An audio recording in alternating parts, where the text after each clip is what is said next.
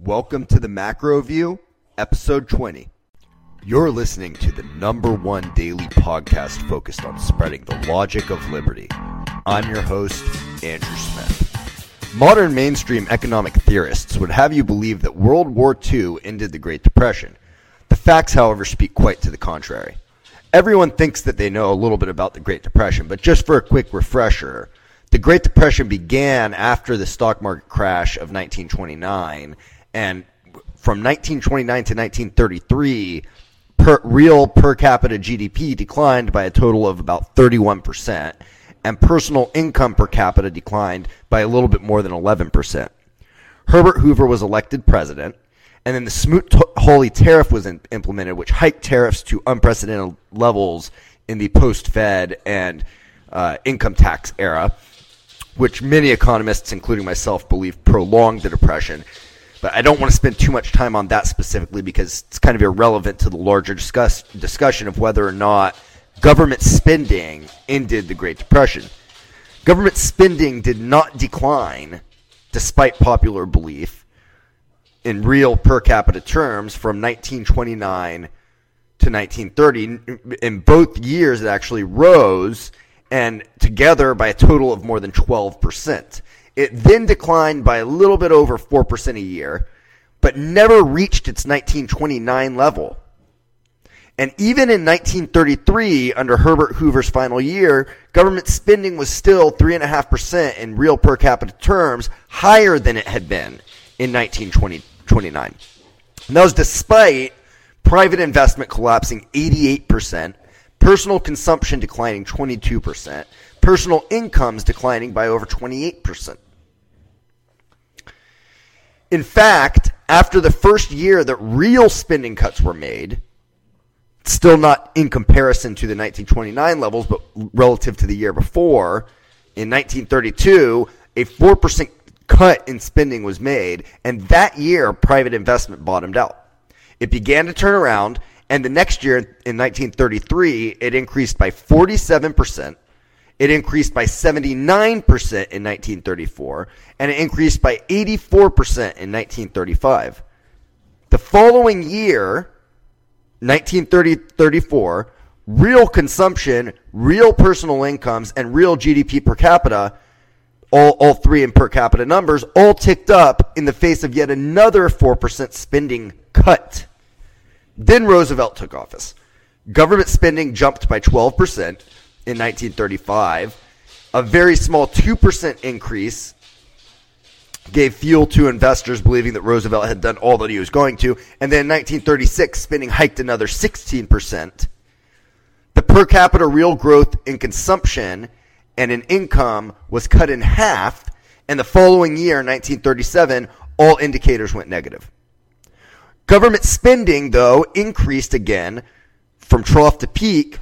And there's no basis, zero basis, for even though the fact that it did grow, for saying that it was a causal factor in eliminating or ending the Great Depression. Tonight, I'll be breaking down the Great Depression, the World War II spending, the Great Society era, all the way up through the housing crisis. But before I get going, I want to make a couple of quick disclosures. This is part of a two-part series. Tonight, we're going to be debunking the Keynesian World War II deficit spending theory of how the Great Depression ended from a fiscal standpoint. Tomorrow night, we're going to debunk the monetary theory of what caused and prolonged the Great Depression. And what I'm going to discuss here tonight will not necessarily present a clear conclusion other than that the Keynesians are wrong about the Great Depression and the wartime deficit spending's effect on ending it. As well, they are wrong about the general theory's favorable take on deficit spending regardless. And we may also conclude that naturally a massive increase in government spending creates an unsustainable, misleading, and unwarranted rise in data measures, and therefore there's a significant flaw in the data when looking at big increases in government spending. And we may finally conclude that ultimately economic history is economic history, and the analysis of data points based on non-repeatable crisis or periods of prosperity is at best an act of hindsight and only hindsight. The last crisis is not the next, and ultimately Individual actors are not data points.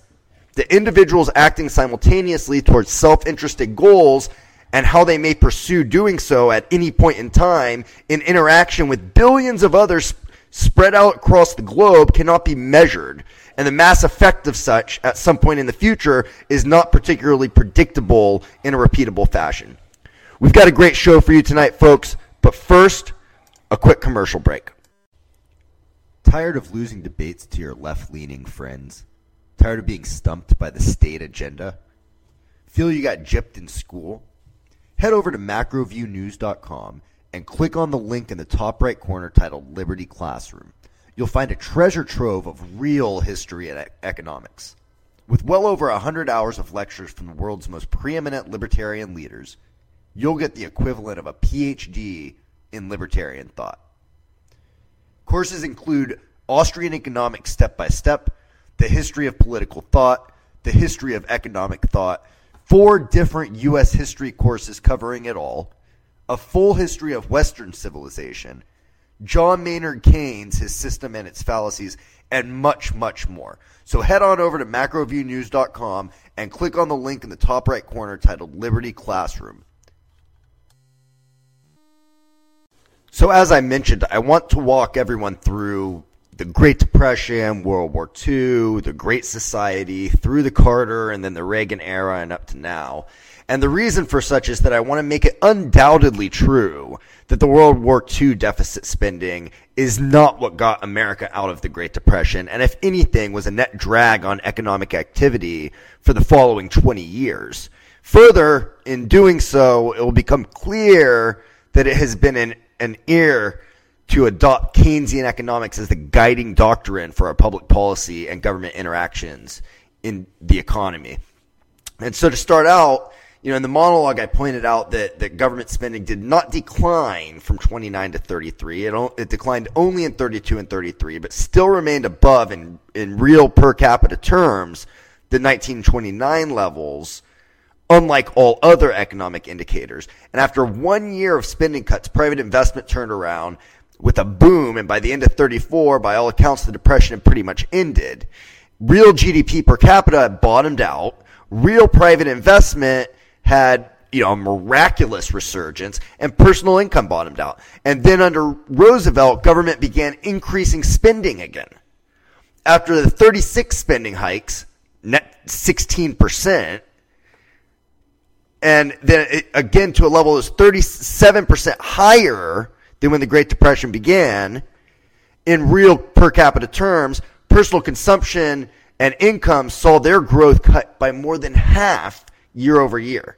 So as soon as that spending tricket, the government spending tricket turned back on, per capita personal incomes and the rate of GDP growth, the rate of growth in personal incomes and GDP growth slowed significantly. And particularly GDP growth slowed by 73% year over year. And in 37, trying to save the image, save image in the face of a very significant slowing pace of growth, a measly 5% net spending cut was made, which put the spending level in 1937 at roughly 1.3 times the 1929 level. So understand, this whole time, spending cuts never occurred. They never got back to their actual real per capita terms, their 1929 levels. In 37, personal incomes fell, and the following year, private investment fell. And then from 37 to 38, GDP per capita declined as well, but as a result of government reining itself in by reducing that spending by 5%, the next year the economy had already made up for the losses the year before. Over the next 3 years, 38, 39, and 40, private investment growth would outpace government spending growth by an average of 738% a year, by 7.4 times per year. Now, things get a little bit tricky here, so try to stick with me. So, as we all know, on December 7th, 1941, exactly 75 years ago to the day, after the economy had grown by 34% from the bottom in 38, an average of 10% a year, this is the second bottom, not the original bottom, but the second bottom, it grew by an average of 10% per year over the 3 years, 37, 38, or 38, 39, 40. And in the face of extremely strong private investment growth and in real per capita terms, GDP was 18% higher than the 1929 levels, 72% higher than the 1933 bottom. And then December 7th, the end of the year in 1941, a year where 17% real GDP per capita growth numbers were stamped, the Imperial Japanese Air Force kamikaze bombed the U.S. naval base at Pearl Harbor in Hawaii. It was exactly 75 years ago to this day. Now, it's true, government dramatically increased spending in both nominal and real terms, more so than it ever had before, beginning at the end of the year in 1941. Now, remember that. Now, this was when the war was becoming imminent with Germany, and the U.S. was beginning to build fleets, and only to be attacked by the Japanese first. But then 4 days later, on December 11th, the U.S. also had war declared on them on us by Hitler and by the Germans. In 1942, spending increased again dramatically. In 1943, government spending increased significantly again, but not nearly as much as it had in 1942. Now, in 1941, remember, private investment was still roaring, growing at 20% that year, after growing by a total of 77% the 2 years prior. And in 1942 and in 43, in the heat of war and the nationalization of industries for wartime production, and in the face of what became known as World War II, private investment plummeted by 70%. Then over the next 3 years, from 44, 45, 46, private investment once again boomed as government spending began to decline, really actually decline out of the war. From 43 to 46, private investment increased by an average of 68% per year. And in 1945, as the war was being won and brought to an end, private investment increased by 153%. The government spending from the 4 years prior, however, had caught up, and the economy's real growth rate was cut by more than 50% from 43, 44, and then 45, the economy went into a recession. GDP per capita declined by 28%. Okay? Now, that's only 3 percentage points less than what it declined by in real per capita terms during the Great Depression from peak to trough. Personal incomes, personal consumption, both declined. And private investment became pretty volatile for quite some time. Government spending was unpredictable but generally moved upwards. In 1950, it seemed that the economy was back on solid footing. And in 1950 and 51, GDP per capita grew by 7% and 6% respectively. Then government in 1951 decided to hike spending by 34%, and then in 52 by another 18%. I should actually say that the government entered into the Korean War, which is what happened. But the 1952 real GDP per capita numbers showed real growth that was 1/3 of what it had been the year before. It was 2% as opposed to 6% the year before. And though growth picked up to 3% the next year, in 53, after the government spending growth was slashed by 2/3 year over year, from 18% growth to 5% growth, it was still a little bit too late. The 1954 real GDP per capita numbers declined by 2%. And then the next 3 years straight, government cut spending in real per capita terms. In 1955, the economy grew at 5% as government spending continued to decline. So remember this. The economy entered a short recession in 54 with GDP declining by 2%. Then in the face of real government spending cuts of 8%, 5%, and 2% respectively for 3 years straight, the economy rebounded the following year. But then the lack of victory and no real resolution in Korea, a situation that still to this day is considered an ongoing conflict with a ceasefire and a demilitarization zone as the only buffer to combat, that lack of resolution and the lack of a clear victory, as well as our entry during that time into Vietnam, it did send shivers down the spines of private investors. And from 56 to 58, private investment declined by a total of 15% over that 3-year period. Now, the economy stalled, and then once again in 59, dipped negative. With wartime spending temporarily halted, while government expenditures grew, they did so at a pace that we would beg for these days. From 59 to 69, one of the longest lasting periods of purely positive economic growth, government spending grew by only 2.44% on average in real per capita terms, while real per capita private investment grew by 5.59% on average over the same period. Personal incomes grew by 3.3%. Personal consumption grew by 3.1%, or closer to 3.2%, and real GDP per capita grew steadily at 3.3% per year on average over that same period. And during this period of prosperity, every economic we've measured, that we've been discussing here, outpaced government expenditures, outpaced the growth of government expenditures by 30% or more, while private investment outpaced government expenditures by 129%. Now, we're going to pick back up here in just a minute, but not to digress, rather to just detail something I mentioned earlier. I want to take a step back for a second. I mentioned earlier that World War II spending, while it does seem to have been a component of some economic boom, largely was just a massive distortion, one in which the data does not represent the situation on the ground. And my basis for this claim is the aftermath. Leading up to World War II, the economy had been growing at about an average rate of 6% in per capita real terms from the bottom in 1933, the bottom of the Great Depression. At that pace, real GDP per capita, and this was from 1933 to 1942, the war, before entering the war and before the big increases in government spending. At that pace, real GDP per capita should have been, by 1964, about 122% higher than it actually was.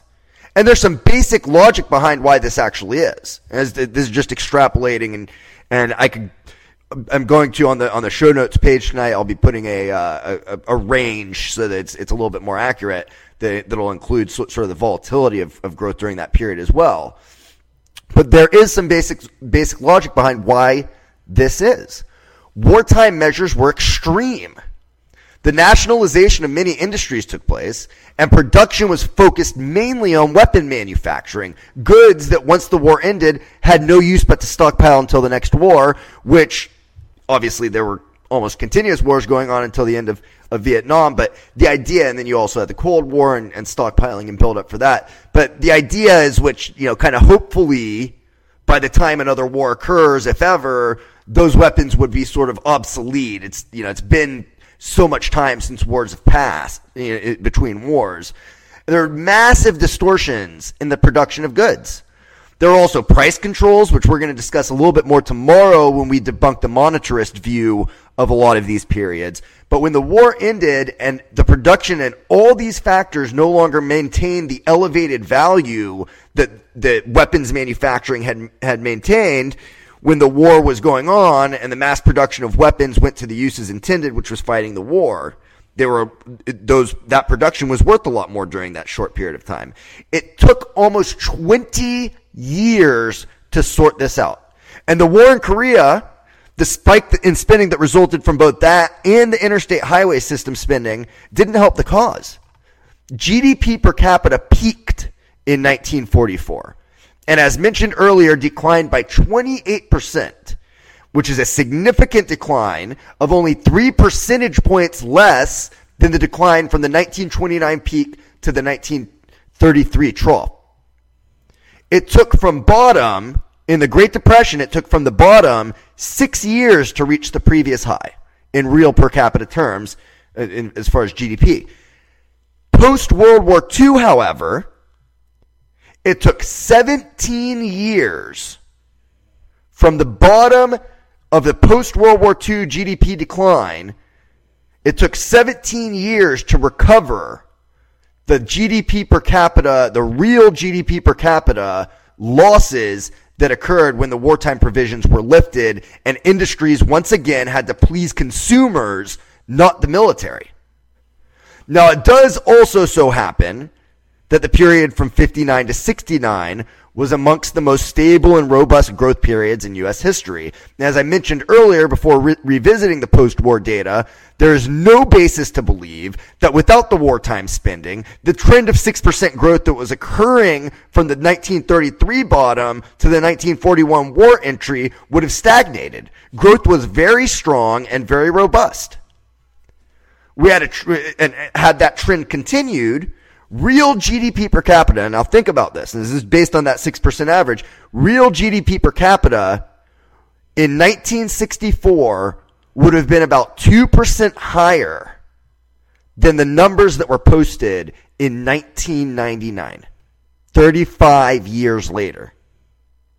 Now, we've got a little bit more to discuss here tonight, so stay tuned throughout the entire show. I do want to spend about 5 to 10 more minutes getting listeners through the 70s, 80s, and 90s because I think that data is very important. But first, we're going to take another quick commercial break. Imagine learning more about economics in one short day than most people do in a lifetime. Imagine understanding how to demolish the common economic myths that many professional economists still believe after years of education. Imagine finally having a framework to confidently analyze the economic issues of our time rather than feeling overwhelmed by statist arguments. Well, stop imagining and start doing. Sign up and take the Mises Bootcamp online. In just 3 hours of lectures, a couple of slideshows, and a bit of reading, you'll be ready to take on the statist world of fallacies with no sweat. The best part is it's all free. For your convenience, you can find a link directly to the registration page in tonight's show notes at macroviewnews.com/podcast/20. All right, everyone. So here on the home stretch of tonight's episode, I want to talk everybody through the last 45 years from 1970 through the end of, let's call it, up to the housing crisis, 06, 08. I'm not going to, I think that the last 10, 15 years, really honestly going back to the early 90s, it needs its own episode, and you got to get really into some of the fiscal and monetary nuances that were taking place. And the regulatory state really became, I mean, if you look at the expansion of regulations over the last 20 or 30, it became a new tool. So in price fixing and wage fixing, and when sort of the nationalization of wartime provisions, and when other measures were no longer plausible politically for various reasons, regulations became the favorite to go to. And there's a number of reasons why. I did a whole episode on regulations back on episode 4. I also talk about it is access to capital. I also talk about it in episode 3.5, which was a little pop-up episode. So you can go back and check those out. But so I'm not going to get into the real details of the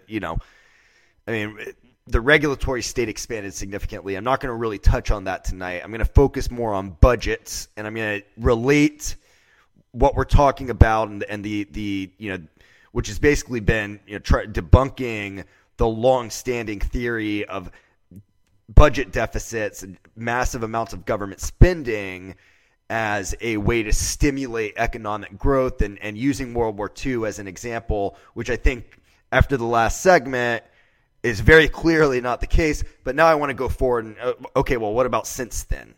Because we have had one of the greatest increases in standard of living, both here at home in America and around the world in the post-World War II era, and especially so over the last 20 or 30 years with the technology boom and just the rapid pace of innovation.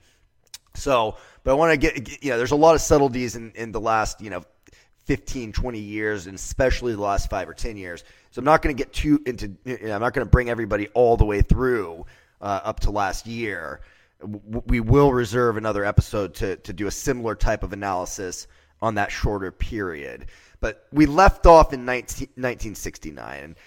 I want to just go back to in 66 and 67, the Johnson administration had significantly escalated the efforts in Vietnam War. So I want everybody to kind of reimagine where we're at in history. And the spending had increased at a rate in back-to-back years for the first time since the Korean escalation in the early 50s. For the first time, it increased at a rate in back-to-back years that outpaced all of the other measures that we've been discussing tonight. And by the way, all of the measures that we're talking about, I'm going to be posting in a indexed format in real terms the per capita numbers that we've been talking about here tonight. I'll be posting a link to download the Excel file with it, and I'll have the source information both as links in the now. I'll explain the actual file structure on the show notes page. I don't want to go into it right now, but the methodology and all of that on the show notes page. I'll also have links to the sources, and then I'll have the sources in the Excel file.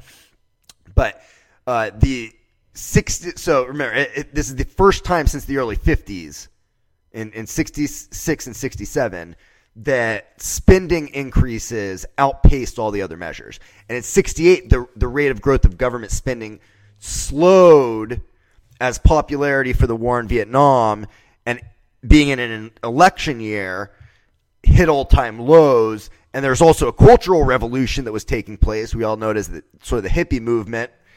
And it really dug pretty deep those last couple of years. The government had also just ended a few years earlier the 100 years of state-mandated discrimination known as the Jim Crow era, which is one of the real skid marks on this country's history. And the sentimental tides were shifting regarding American interventionism overseas. Richard Nixon, who was the former vice president under Ike Eisenhower, he was also a former Republican candidate for president in 1960 versus Kennedy and lost. And he was also a former senator from California. He was nominated for president and by the Republicans, and running on an anti-war platform, went on to beat Hubert Humphrey, who, a lot of people don't know the story of the 1968 election, but Hubert Humphrey was nominated basically above George Wallace, and George Wallace was I believe it was Johnson that was nominated above George Wallace earlier, and George Wallace actually ran as a third party in 68. And George Wallace was, he was the progressive populist, he was the people's hero of the Democratic Party, and he was extremely racist. Well known, he's former governor of Alabama, longtime Democrat, left and ran as an independent. He won all the electoral votes of Georgia, Alabama, Mississippi, Louisiana, and Arkansas. And I think that he also won a single electoral vote in North Carolina. And so Nixon becomes president, and what ended up being an electoral landslide because of the third party. But he broke his promises on Vietnam. But he did go on to cut spending for his first 4 years in office. And then after winning re-election in 72, his first year, he also cut spending in his first year of the second term in 73. And then Watergate happened. Now, Watergate was the scandal of a generation, and it sent the economy into a mild, although semi-long-lasting compared to some of the recent one-year dips that we had seen, semi-long-lasting recession. And during this period, government spending barely increased as all other economic data points took dips for 2 years. And then in 76, Gerald Ford, during the election year, cut spending by 1%. And the economy turned around. And there's something looming, though, that I think that probably, it definitely was what ultimately costed Gerald Ford the election. But there's also, Gerald Ford had broken a promise to not seek election after an intense battle with the former governor of California, who had declined, Ronald Reagan. He had declined to run for a third term as governor in 75 to seek the presidency in 76. And at the promise of Mr. Ford not running in the 76 election, Ford went on to lose the election to Jimmy Carter. But there's also something else going on. Now, Nixon in 71, remember, removed the United States from the gold standard officially. So in way back in 33, which we didn't really talk about, I will be talking about tomorrow because I think it relates more to monetary, and I'll touch more on this tomorrow. But Roosevelt confiscated the gold in 33. It was supposedly in Fort Knox, and supposedly still is. And then Nixon, there started to be a little bit of inflation, and foreign governments wanted to get gold back. Probably partially because there's still a lot of the European governments were still struggling to rebuild from World War II at this time. They wanted the gold. They're afraid of inflationary measures possibly being taken by the U.S. Nixon broke that promise and basically said we won't be paying foreign debts in gold anymore. We won't be settling foreign trade in gold anymore, and started to see inflation. In 76, Carter wins, and the removal of the gold standard actually really hit Jimmy harder than anybody, Jimmy Carter. And aside from his foreign policy flaws, Jimmy Carter was by modern standards, fairly responsible with the budget in his time. He also did set some of the biggest ticking time bombs. He signed into law a vast expansion on the Housing Act that really set us up. It wasn't really enforced, but then another expansion later on, which we'll talk about a little bit, another expansion later on that was made on top of the Carter expansion, and this was done under Clinton, was made the law basically enforceable to banks, and that's what really kind of ticked into, caused the housing crisis a number of years later.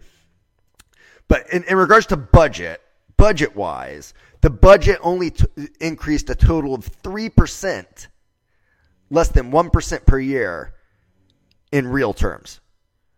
The last couple of years of the Carter administration were disastrous as money prices began to reset. And, it had begun a little bit earlier, but inflation really hit hard. It reached double digits. In the 80 election, the economy had dipped into, which was an election year. In 1980, the economy dipped into recession. It was an election year. Ronald Reagan got the nomination from the Republicans after what was actually a very nasty battle with George H.W. Bush, who became vice president. He went on to defeat Jimmy Carter in a landslide. And in 81, Reagan cut income taxes. But the income taxes were mostly, a lot of people don't know these details of it. The 81 income tax cuts, they were largely offset by increases in payrolls that were passed under Carter, phased in under Reagan, and then expanded upon under Reagan. And also, interest rates were spiking like crazy because of the inflation. And in response to inflation, Volcker, jacked up interest rates. And we'll talk a little bit more about all of that monetary stuff tomorrow night. But further, the Ford-Carter era Housing Act expansion is a little bit under Ford, but then really expanded under Carter. And the creation of the government guaranteed mortgage insurance and the expansion of FHA and many government housing benefits, which caused existing home prices to skyrocket. At this time, now people forget this, yes, there was a bigger crisis later on, but at this time, back in the late 70s and 80s, existing home sales went through the roof and housing prices went through the roof. And then in 82, existing home sales collapsed by more than 50%. Now remember, from 73 to 1982, the US dollar averaged 9% annual inflation and reached double digits in 4 out of those 9 years. And that also included it included 3 straight years from 1979 to 1981. But as inflation slowed down, and significantly so, the 82 economy had dipped into this recession with the housing market crash. But it was a deeper recession than the ones a couple of years earlier. Government spending barely increased. It increased by less than 1% in real per capita terms. And the next 2 years, as inflation subsided from its peak of 13.5% in 1980, that was what 13.5% in 1980. I think it was over 11% in 1981. And that was when, the next year the economy went into a deflationary recession, and prices began to fall a little bit, and by CPI, by measures of CPI, all items for all urban consumers, it got down to a more stable rate of about 3% by 1983. Now, this is where I think you begin to really see, and you've got to be careful. I caution anyone from making any hard and direct statements regarding this, because there are a lot of nuances, like I mentioned earlier. But this is where you begin to see sort of the Austrian theory of productivity and savings and investment play out. And I would really like to see some work be done, where this data is looked at under a stronger microscope, and all the nuances are taken into account to build upon Hayek's Nobel Prize winning work. I doubt, I think it's highly unlikely that an Austrian school economist today would even have a shot at receiving the prize from the Keynesian loyalists at the Nobel Institute. But a strong academic case can, and I think will be made for what I'm about to say. From 83 to 88, inflation averaged a much more modest 3.44%, but it wasn't rising again. But inflation never got back to its highs where it was, and it once again tamed. Now, in 1986, what became known as the Reagan tax cuts passed. And what happened next, and what I'm about to tell you, is very important. So listen carefully and understand the magnitude of this.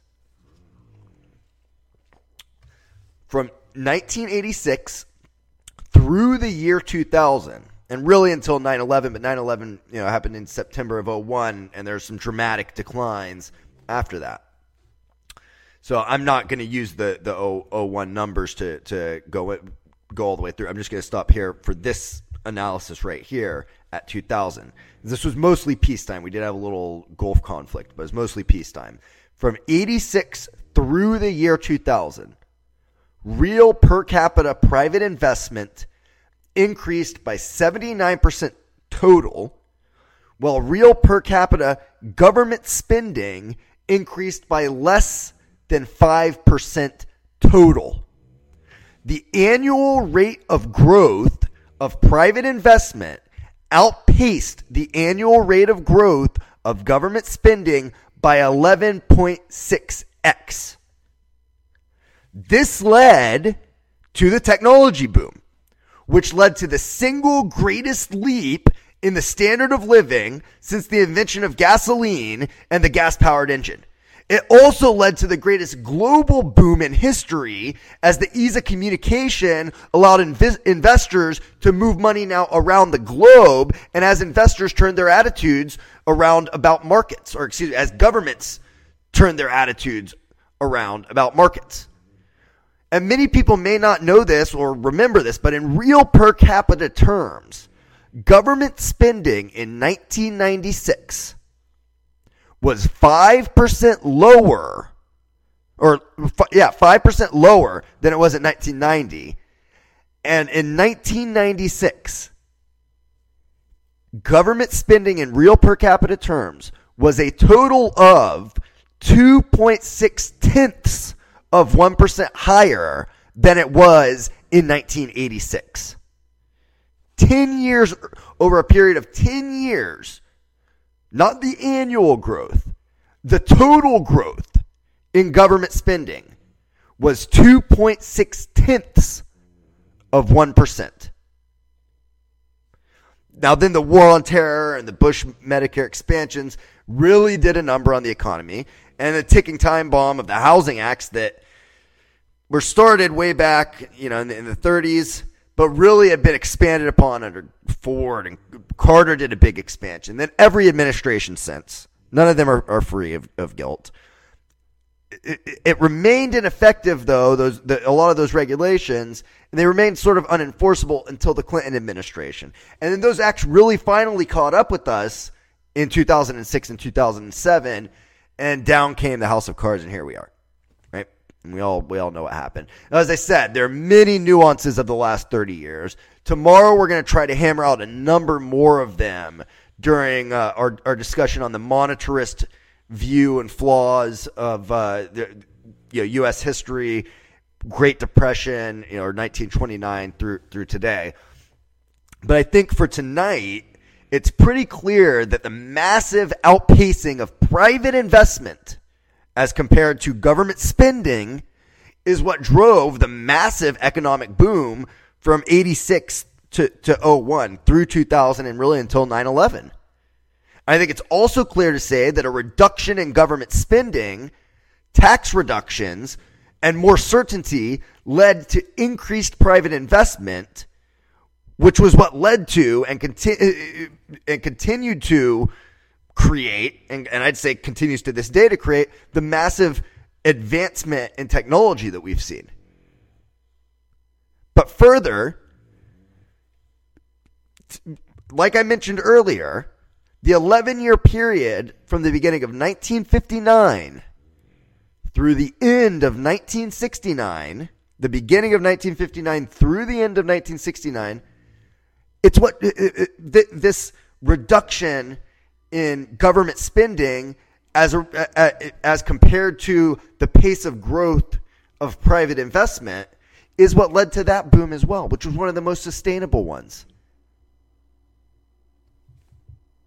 I also think that listeners will be well equipped. I mean, we're going to talk tomorrow night. We're going to talk. I know there's probably people out there that are yelling if they're informed. They're yelling into their screen gold standard and expand. I'm going to do that a lot more tomorrow. Okay, that goes on the monetary side.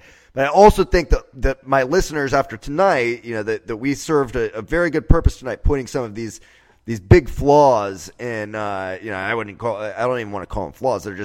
They're outright lies. That's what people don't tell you.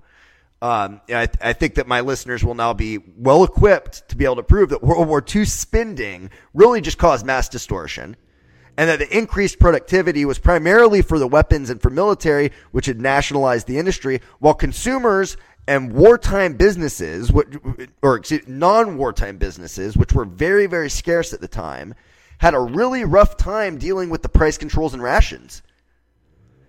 If it was so great, why did it take 17 years after the war was over and productivity was turned back to consumer preferences? 17 years, significantly longer than it took to recover from the Great Depression to get back to the 1944 real per capita GDP numbers. I really think that there's just a lot of nostalgia related to winning World War II and becoming the world's military superpower, especially among baby boomers whose parents were the ones that fought in those battles. But the fact is that it wasn't all hunky-dory. The war was very, very hard for the people at home. Not just emotionally, but economically. Food was scarce. Spare parts didn't exist. Everything was deteriorating and needed to be built back up. But for 17 years, the economy didn't reach its real per capita GDP peak.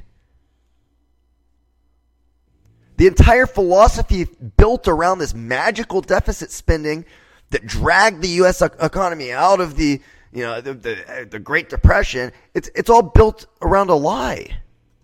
The economy temporarily became more productive in terms of data aggregates, but people were either fighting a war or working their asses off for rations while worrying about their loved ones fighting a war. When the war ended, the economic productivity in real per capita terms declined by 28%, which was only 3 percentage points less than the Depression declines from peak to trough. And it took 17 years to recover from that. That's 7 years longer than it took for the Great Depression to go through its entire cycle. 10 years longer than it took for the Great Depression to recover from trough to back up to its previous levels, which it reached in 1940. All right, everybody, that's it for tonight. I hope you really enjoyed tonight's show. And don't forget to tune in tomorrow for part 2 of this series, where we're going to debunk the monetarist view of the Great Depression and World War II and the economic growth since. So don't forget, these are important messages. Don't tune out yet. Don't forget to follow us on social media.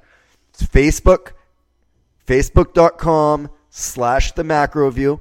On Twitter, it's @TheMacroView. And don't forget to visit our show page, which is macroviewnews.com/podcast. And there you'll find all the episodes. Tonight's episode will be the first episode up there. But also you can find the other episodes, and all the stuff I talked about will also be up on that show page. You'll be able to find related links and sources and all that stuff. And very, very, very important, do not forget to share us with your friends and your family and your social networks so that you can help me spread the logic of liberty. Hope everyone has a wonderful rest of their evening. Take care.